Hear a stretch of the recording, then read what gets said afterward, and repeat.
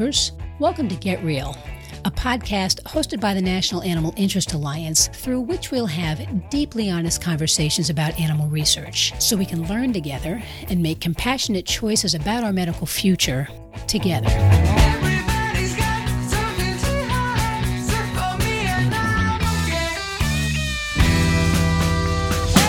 I'm Dr. Cindy Buckmaster, your host for Get Real, and our guest today is Lisa Kelly.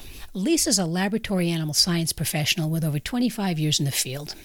She's worked in both private and public sectors, and she's been very involved in organizations that support laboratory animal science professionals and animal welfare. Currently, Lisa's pursuing a PhD in adult education, and her research interests focus specifically on how adult education theories can be applied to the field of laboratory animal science in order to help support these beautiful heroes through the emotional intensity that often characterizes their work. Our discussion today will focus on the different flavors of compassion fatigue that research folks and others who care for animals and people experience as they selflessly serve others. Hi, Lisa. Thanks so much for joining us. I really appreciate it. I'm really excited about the opportunity our listeners have to learn a little bit more about this topic that a lot of us don't talk about, and we should, especially now in the midst of this pandemic. So I think maybe the first question I ought to ask you is if you can just give us a basic general description, of what compassion fatigue really is. Well, first of all, let me thank you, Cindy, for having me and for allowing me a space to talk about an issue that's so incredibly important to me. So compassion fatigue is a form of secondary traumatic stress or a form of PTSD. And what it's really characterized by are these kind of physical, mental, and emotional exhaustion issues, particularly, in people that witness suffering. Now, it was first recognized in hospice nurses. So, these nurses, they were regularly caring for dying people who had terminal disease, which is certainly, we know, a very hard thing to do. But what researchers noticed was these nurses, they were really struggling. They were struggling mentally. They were struggling emotionally. They had the sadness, which is expected, but also, irritability. And it manifests itself in lots of other ways too. Chronic fatigue, insomnia, headaches. Maybe these people were gaining weight or losing weight, and maybe just kind of overall poor self-care, poor patient care, right? So that those researchers began to kind of look at what was going on with these nurses, and they labeled this term compassion fatigue. So in more recent years, we have applied this term to the laboratory animal science industry. However, I believe strongly that this issue is even more pronounced in our industry. And I think it's impacting the physical and the emotional well-being of our laboratory animal science professionals. And furthermore, I think it really puts our laboratory animals at risk. So I think it's really imperative that we conduct more research on this issue. We need to understand what the people are actually going to. We need to give them a voice, right? And I think when we do that, then we can begin to develop the interventions and the psychologically safe spaces that will allow people to really be able to deal with this problem. Yeah, I agree completely. And I think it's very interesting that you spend so much time thinking about this. And that makes me wonder, how did this topic of compassion fatigue become so important to you? I think I have to kind of go back all the way to when I was in college. I was really interested in the time in becoming a veterinarian. That was my goal. And so I decided to at first volunteer and then was eventually hired by this small animal veterinary practice. And I had been taking care of this beautiful little boxer puppy. And he had parvo. And when I came in to take care of this puppy, I immediately knew it was very, very bad. So I called the veterinarian and, he said, Lisa, we're going to have to euthanize this puppy. He's suffering. We've got to do this. And I broke down by the time it was over, just absolutely brokenhearted to put this little puppy down. And so I think that was my first experience with euthanasia. Now, I studied that practice many years, and I had a lot more experiences with euthanasia. And, I learned to to kind of hold it, right? To understand that I was kind of an angel of mercy, right? That we were doing what was in the best interest of these animals, and we were doing it as lovingly and as compassionately as we possibly could. And so I graduated, and I was actually looking for a job, right? And I found this small biopharmaceutical company, and they were actually looking for someone who had some vet tech or veterinary experience. So I decided I would go there for an interview. I was really excited about this company because they were working on rare and orphan diseases, and the animal model was primarily the chicken. I went out, didn't have a lot of money, just out of college, bought a really nice, beautiful suit, right? And then at the end of the interview, the man that was interviewing me said, "Hey, do you want to go meet our birds?" It was kind of warm out, and I, again, was in high heels, and I was in a really nice suit. And so I went in, and it was just kind of overwhelming, the smell. And then it's also a really noisy place, right? And I was a little taken back. And then the floor between these chicken cages was kind of dirty, and it was a little moist, and there was a lot of poo. And I remember thinking, oh my heavens, I'm going to fall down, right? And I'm going to land in the poo right here in front of this guy. So right about then, he takes a chicken out of the cage, and he says, do you want to hold it? So now he hands me a chicken, and he asked me, well, how do you feel about euthanasia? Do you have any experience with euthanasia? And I assured him, oh yes, I've had to participate in euthanasia for years. I understand sometimes it's necessary. So he says, you're okay with it? And at that point, he grabs the animal, and he cervically dislocates the chicken right there, which is, a very humane death. The American Veterinary Medical Association says it is a humane way of euthanizing chickens. It is very fast, but I have to tell you, to be completely honest, it is extremely visceral. The animal flaps. That's just nerve impulses. The head, of course, is hanging, and there's a noise when it pops. And standing there at that moment in my high heels and my suit, I thought at that moment, that's it. I'm going to pass out. If I'm going to pass out, I'm either going to vomit or I'm going to pass out. I'm not sure which. I got really hot. I remember I ended up reaching over and grabbing. I didn't care if I stuck my hands in the poo. It didn't matter. I just had to grab something to keep me upright. And I felt in kind of the deepest part of me, right? Again, I still knew this company was doing amazing work, and they were the hope that a lot of people were holding out for. So I kind of made my way outside, got some fresh air. He thanked me. I left. I went home, and I was offered the job. And, the first few months, one of the first things he started doing was, well, we have to teach you this, cervical dislocation, this manual type of euthanasia. And, to be really honest, I avoided it. And I wasn't supposed to. I knew it was part of my job. But, when people would teach me, I would kind of, see, I'm not very good at it. Could you do it? So I was doing pretty good and had started doing surgery for them. And we were doing surgery in the basement of this little house. They had set up a surgery suite, and they had hired a new surgical technician. So it was just she and I, and we were down there doing surgery on this bird. And when we opened up the bird had an infection in the reproductive tract and made the animal not suitable for the type of surgery we were doing. So she looked at me and said, well, we need to euthanize the bird. And I haven't been trained. I know you have. So we took the bird off anesthesia, and I tried to do what I'd been trained to do, and it just wasn't working. And she's looking at me like, what are we going to do? And I'm trying, it's not working. And so I just did it really, really hard just to try to make it happen quick. And I actually dislocated the bird's head from its body. It was absolutely, absolutely horrifying. I screamed, dropped the bird, screamed. I'm just crying because at this point, I don't know what else to do. I'm just kind of standing there crying, looking at it on the ground. And so we cleaned up and kind of went home, got a shower, and just tried to kind of process what had happened. And I realized in that moment that I wasn't doing any animal any sort of service if I didn't know how to perform euthanasia well. The animal welfare depended on me knowing how to euthanize, and that my attempts to avoid it were for me. They weren't for the animal. That's what really hit me, and I had to get better at it. But I will also say, through the years of getting good at it, I do think I got some detachment. I was never cruel, I was never mean, but I do feel like emotionally I removed myself.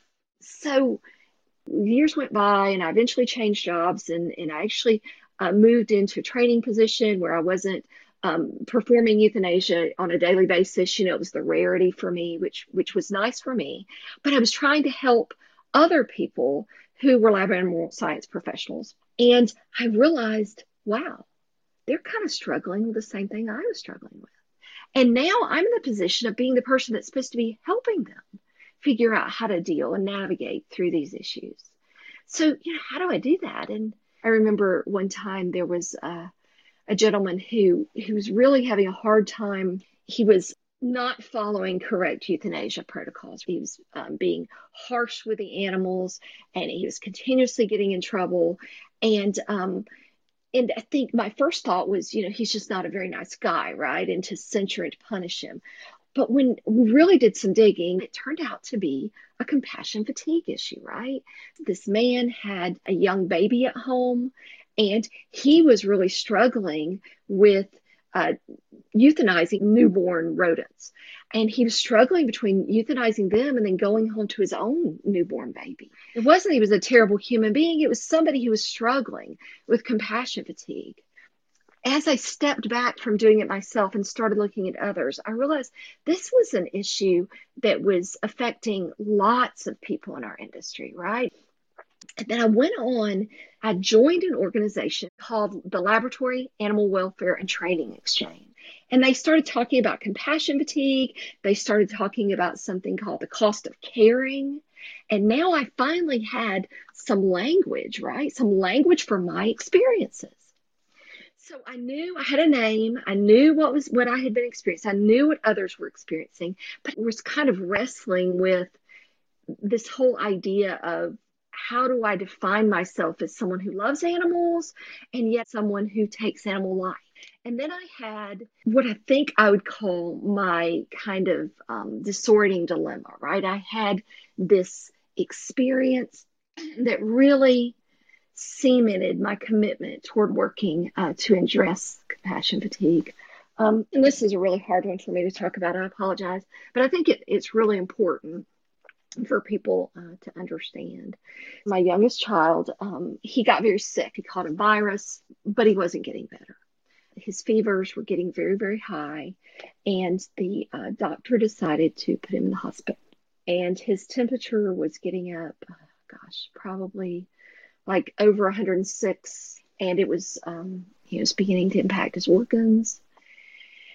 And I was, as a mother, it was absolutely devastating. And he was a little guy, just preschooler. And I remember the night in particular, the doctor came in late, his doctor, and he sat down beside me. And which I knew was bad, right? The doctor doesn't come down and sit beside you, And he said, Lisa, if he doesn't get better, by morning, if we're not seeing any progress, we're going to get a helicopter in here, and we're going to fly him to a major children's medical center. And I remember his words. He said, we're going to do everything we can to save your little boy's life.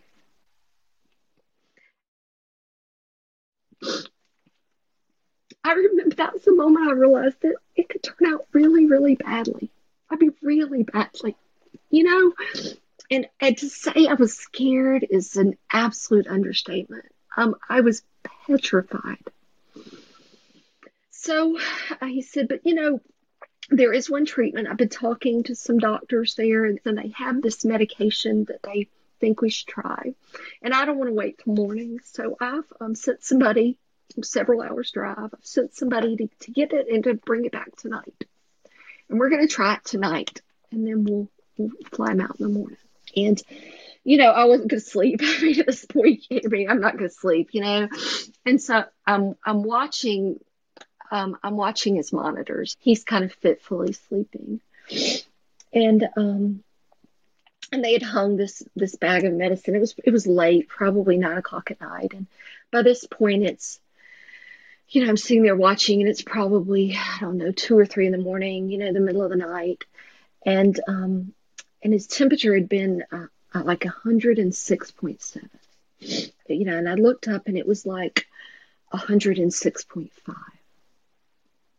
And I thought, well, at least it's down a little bit, every little bit. I mean, just, and I remember talking like, come on, just a few tenths more, come on. Because anything above 106 is particularly dangerous for his organs, and just come on, can we just get below 106, And I think I got up and went to the bathroom, and I came back, and it was like 106.3. And I thought, wow, okay. And so I sat there, watched over time, and it took, minutes to hours, but every few it'd drop another tenth, or it'd drop 2 tenths. But by the time it hit like 105 and then 104, I was absolutely sobbing. I knew the medicine was working. I knew I would take my son home. And I think at that moment, I realized that medication at that point in time was my miracle. And there is nothing, I mean, I've never prayed that hard. There is nothing I wouldn't have done to get that medication for my little boy, And I realized that all the people that made that happen, I would never know their names. I would never know where they worked. And it wasn't just one team that created it. It was years of research, years and years of research with people learning, protein pathways and how this organ worked, or how this, impacted something else. It was years of research, and countless people, and people who had taken care of research animals, and people who had cleaned cages, and people who had washed glassware. And every one of those people made my miracle happen. Every one of them. And I owed them a tremendous debt of gratitude. And I realized that they were heroes. They were my heroes. And I was committed at that point to doing everything I could to try to help them. So I decided that I would pursue my master's degree in education. Was there something I could do to make these laboratory animal science professionals okay, right? And that was my view on change. What could institutions do to make this better? Right? That's a very positivist view. As I began to work on these master's degree classes, I took some adult learning classes, and they started talking about things called constructivist theories. And those are really, really different than positivist theories, right? This is saying that truth is constructed. My truth is different than your truth, Cindy. That's different than the people listening. We all have our own truths, right? And those truths they're informed by, our experiences in our life, the culture, certainly, that we grow up in, or that we surround ourselves with. But each of us kind of creates our own truths. One of the philosophers that I really, really liked was a Harvard developmental psychologist by the name of Robert Kegan. And so Kegan talked about something called our orders of consciousness. And so what Kegan theorized was that as people grow and learn, from the time that we're born, we developed bigger, broader, more inclusive ways of meaning making. We're really little. We are our parents, right? We don't see a separation. By the time we're young children, we're an extension of our parents. We know that we're not the same human being, but we pretty much, if mommy likes it or daddy likes it, I like it too, right? And then we get a little older, and we realize, wow, we can have our own opinions. And then eventually, most of us make it to what Kegan calls the socialized mind. We learn to take care of each other. We learn that our actions can hurt other people, and we get socialized so we can operate and exist in a social environment. But that the problems of modern life are too big and too complex to be solved with a socialized mind. We have to develop bigger, broader, more inclusive ways of making meaning. And Keegan says we have to be able to hold two truths. We have to be able to know that sometimes it isn't one or the other, sometimes it's both. And that's when it hit me. That's exactly what we need in laboratory animal science, right? We need to be able to hold two truths. We need to be able to understand that we can be both someone that loves and values animals, that is a compassionate, loving human being, and also someone who has to euthanize animals, who kills animals. Because after Bryce's incident, I couldn't deny the fact that the work that we do to create medicine is critically important. So that really, really resonated with me. And I stuck through it, got my master's degree, and then started pursuing my PhD. And I moved to really focusing on adult learning because I think that's where it's at. I think that's where we can find the kind of support that we need for issues around compassion fatigue. I found this one article by some Canadian researchers, Terry Whiting and Colleen Marion, and they were looking at PTSD in veterinarians. And through their work, they said, you know what, we're not sure this is PTSD. We think it might be something called PITS, or PITS, perpetration-induced traumatic stress. And that just hit me like, okay, now we're talking. Now, PITS was first studied in large degree in soldiers. So soldiers that go overseas and they're fighting for their country and they're taking human life. They're doing it for all the right reasons, but that doesn't mean that it doesn't cause them psychological trauma because they are the ones perpetrating the acts. And aren't we in laboratory animal science the ones perpetrating the acts, right? Even if it's for very good reason, just like it is with these soldiers, we're the ones doing that. So I really now am focused on more complex ways of meaning making in laboratory animal science professionals. I'm really interested in knowing whether if they have these more complex ways of holding truth, are they better able to navigate issues around compassion fatigue, or what is probably PITS, right? Perpetration-induced traumatic stress. And if that's true, if it's true that having these more inclusive ways of making meaning help people, then how can we support that, right? How can we build the social networks that make people feel supported through these struggles? And it's an issue I care passionately about. Well, that's very clear. And gosh, I really, really appreciate you sharing so much of yourself and your personal story with our listeners. I love what I'm hearing here from you, and it's the first time I've heard it from anyone in our field. When it comes to compassion fatigue, you're sort of highlighting nuances or varieties of compassion fatigue that really depend on the field you're in. Can you share with us your thoughts about how the experience of compassion fatigue varies, among medical professionals and clinical veterinarians in the public realm, and then farmers who raise these animals and care very much for them and then send them off to slaughter? I'd be interested to hear what you have to say more specifically about those differences across those fields that experience a lot of trauma and sadness in normal times. Yeah, I think the first thing I want to say is I have tremendous respect for all of these industries, and I certainly don't want to ever give the impression that I minimize the emotional struggles of any of these industries, because these are all loving, caring professionals. But, I think with the medical care profession, these people are they're working really hard, but they're not causing the issue, right? They're not perpetrators. And I think it's worth mentioning, they have very high public regard. They are an angel of mercy. Now, veterinarians, I think, again, it held in pretty high regard. Most of us like our vets, right?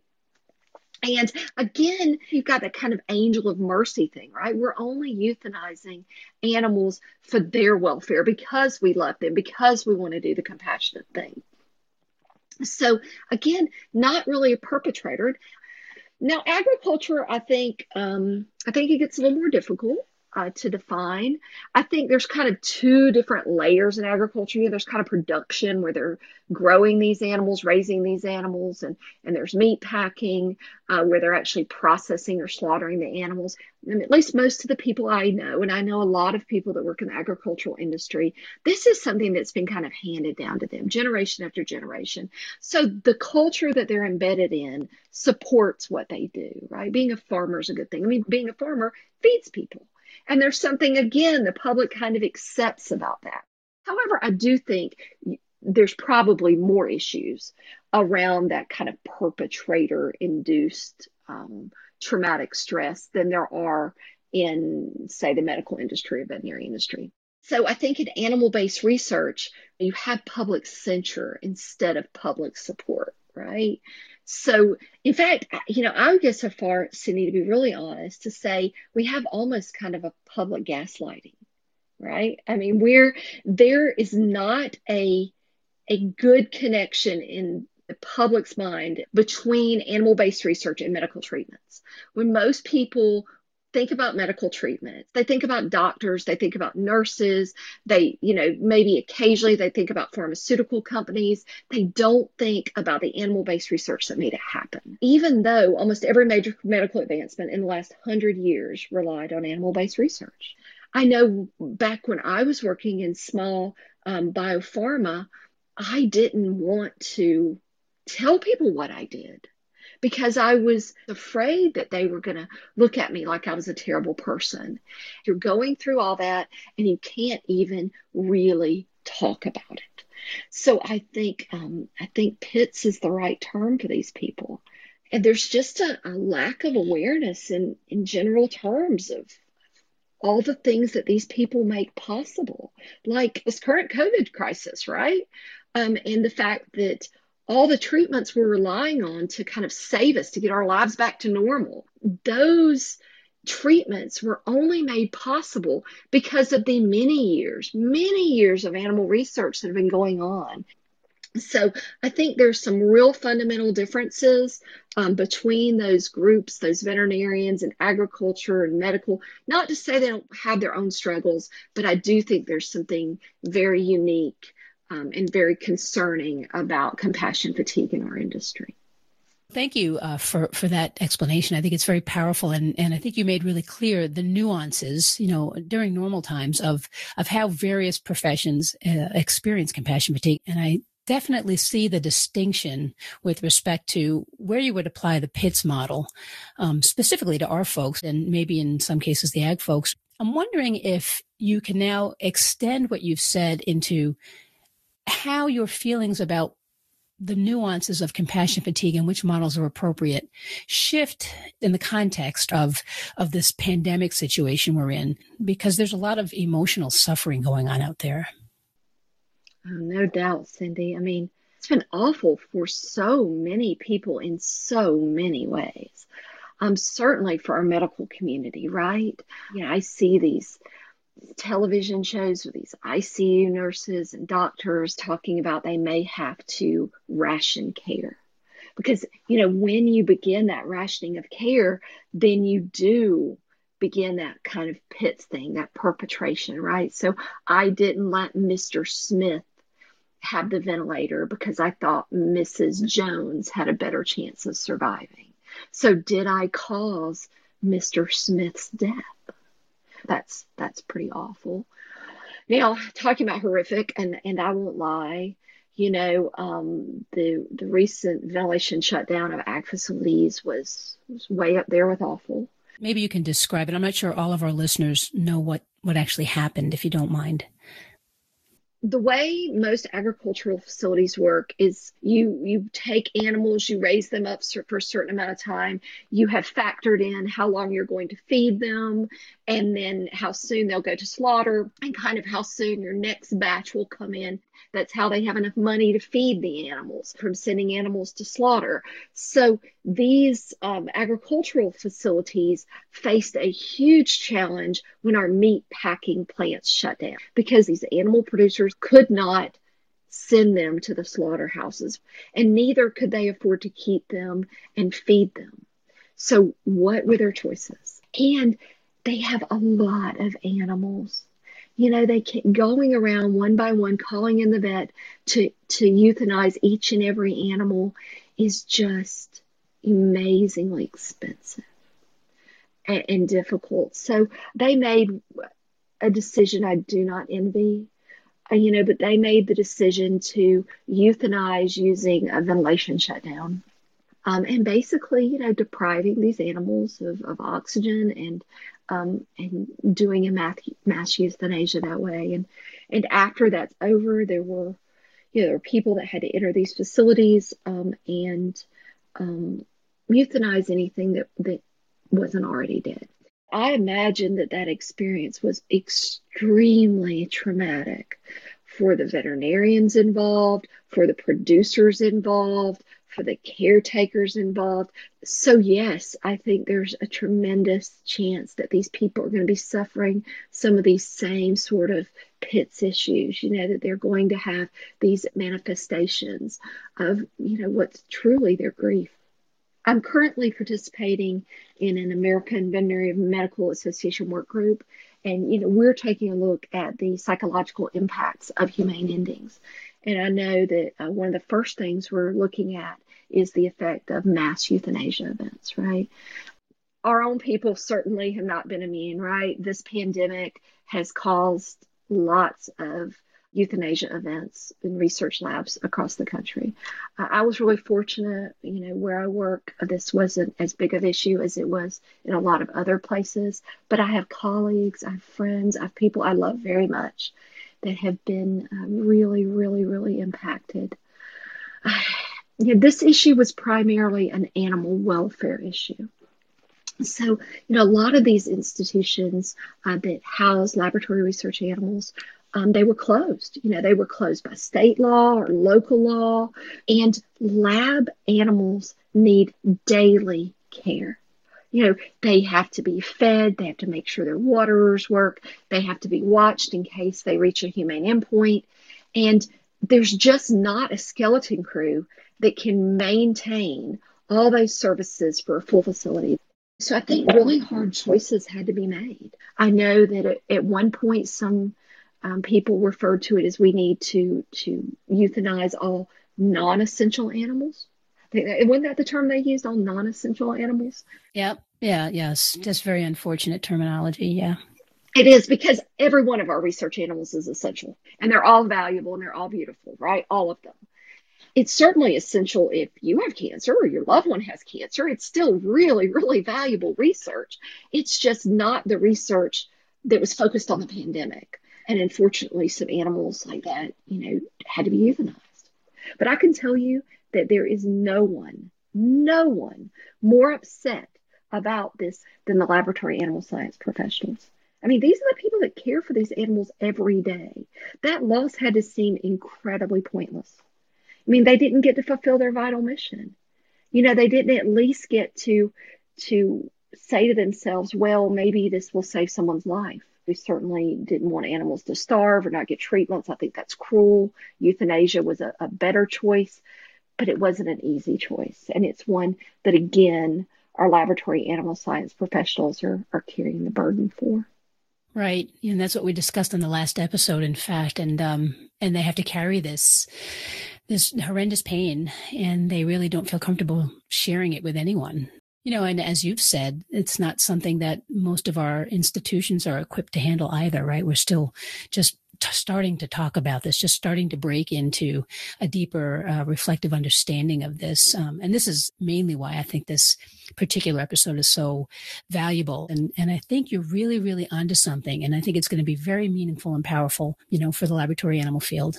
But I also think that people that are listening to this episode that are connected to some of these other fields that we've discussed, medical, veterinary, ag, will benefit from thinking about this as well. And maybe folks will look into this PITS model of understanding compassion fatigue. And so that leads me to, I guess, another question I have. What are your goals for how we can actually address compassion fatigue more effectively for the research animal care folks? I'm not sure I know. But I do think the first step is acknowledgement. And, that acknowledgement must be at the institutional level, certainly. But I think it also has to be at the society level, right? We need more transparency. We know our public is poorly informed. So, I want to thank you for doing podcasts like this, because I think that when we talk about these issues, that's what brings that awareness. That's what brings the acknowledgement. Because once you start seeing that acknowledgement socially, I think then you begin to think about the issue personally. And this is an incredibly personal issue. So we need the people that are going through this to be able to bond with others that are having these same struggles. Because ultimately we need these individuals to be able to hold two truths. Just like Robert Kegan talks about, they have to hold the truth that they are amazing, caring, loving, compassionate, good human beings. And they are also occasionally the perpetrators of animal death, even if it's for a very good cause. There's a price to be paid for these medical treatments that we depend on. And at least personally, I don't think that this burden should just be theirs. I don't. I think any of us who benefit from medical treatment have some kind of responsibility toward animal-based research, because animal-based research is what makes it possible. So everyone, has a responsibility toward supporting these people that are doing so much for our world. Yeah, very beautifully stated, and I couldn't agree more. I just love the two truths way of thinking about this, because we attract people who love animals. We want people who love animals because we want those to be the people who care for them, especially when there's so much riding on it, right?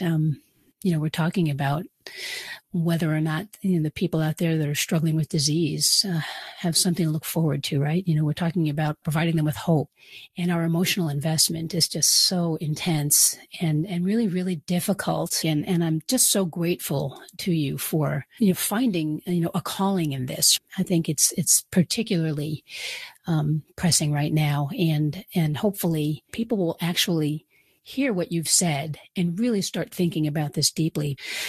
Before I let you go, do you have any final thoughts you'd like to share? You know how incredibly important I think the work you're doing is. And I think your message is incredibly powerful because it's incredibly honest. It's getting real in the truest way, getting real and recognizing the humanity and the beauty in all of us, and our shared love for research animals, all animals, and our shared love for people. And I think we can agree on that with lots of people that will be listening to this podcast, right? Lots of individuals out there who love animals and who love people. So if I have any parting words, it really is just a plea to people to get educated, to not get their facts through propaganda, to do their own research. I don't want to tell them what to think. I want them to be brave, to engage, to ask difficult questions, to ask themselves, do I love animals? Do I love people? Do I want medical treatments? Do I think the price is worth it? These are personal questions.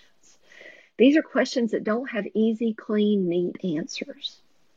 We're living in a lot of gray, and understanding the complexity, I think that's what will build our compassion. And when we can build compassion, in our institutions, in society, not just for animals, but for each other, then we can develop the sort of resources that will be necessary to support these heroes. And that's my goal. And that's my hope. Lisa Kelly, so powerful and so loving. Thank you for sharing so much of yourself with us today. I think it's clear that many folks will continue to need our support even as we enter the recovery phase of this pandemic. And you've given us all a lot to consider. Additional resources related to compassion fatigue can be found by clicking on the episode response link in the lower right-hand corner of my webpage at getrealpodcast.info. Now, listeners, let's switch gears for a moment. I want you to imagine what it feels like to watch a young child suddenly become so sick that she may die. I want you to visualize her weak little body in her hospital bed. Imagine the fear in her parents. Imagine the heartbreak. And now imagine you know her, and she's so sick, and you're terrified, but she doesn't die because of a medical treatment that keeps her alive but cannot cure her disease, because there is no cure for her disease yet, and relapse is always possible. Imagine living on that roller coaster. How cherished is hope by this young person and her family? This is Livia Anderson's story, and she and her father Brian will share it with us all on the next episode of Get Real. I'm Dr. Cindy Buckmaster, your host for Get Real, and I'm super grateful to you all for joining us today. I invite you to send me any questions or comments you have about this episode or animal research in general. You can reach me through my website at getrealpodcast.info. You can also keep up with announcements about upcoming episodes and commentaries I may make between episodes by following Get Real on Facebook, LinkedIn, Instagram, and Twitter. So please check in regularly. We'll talk soon.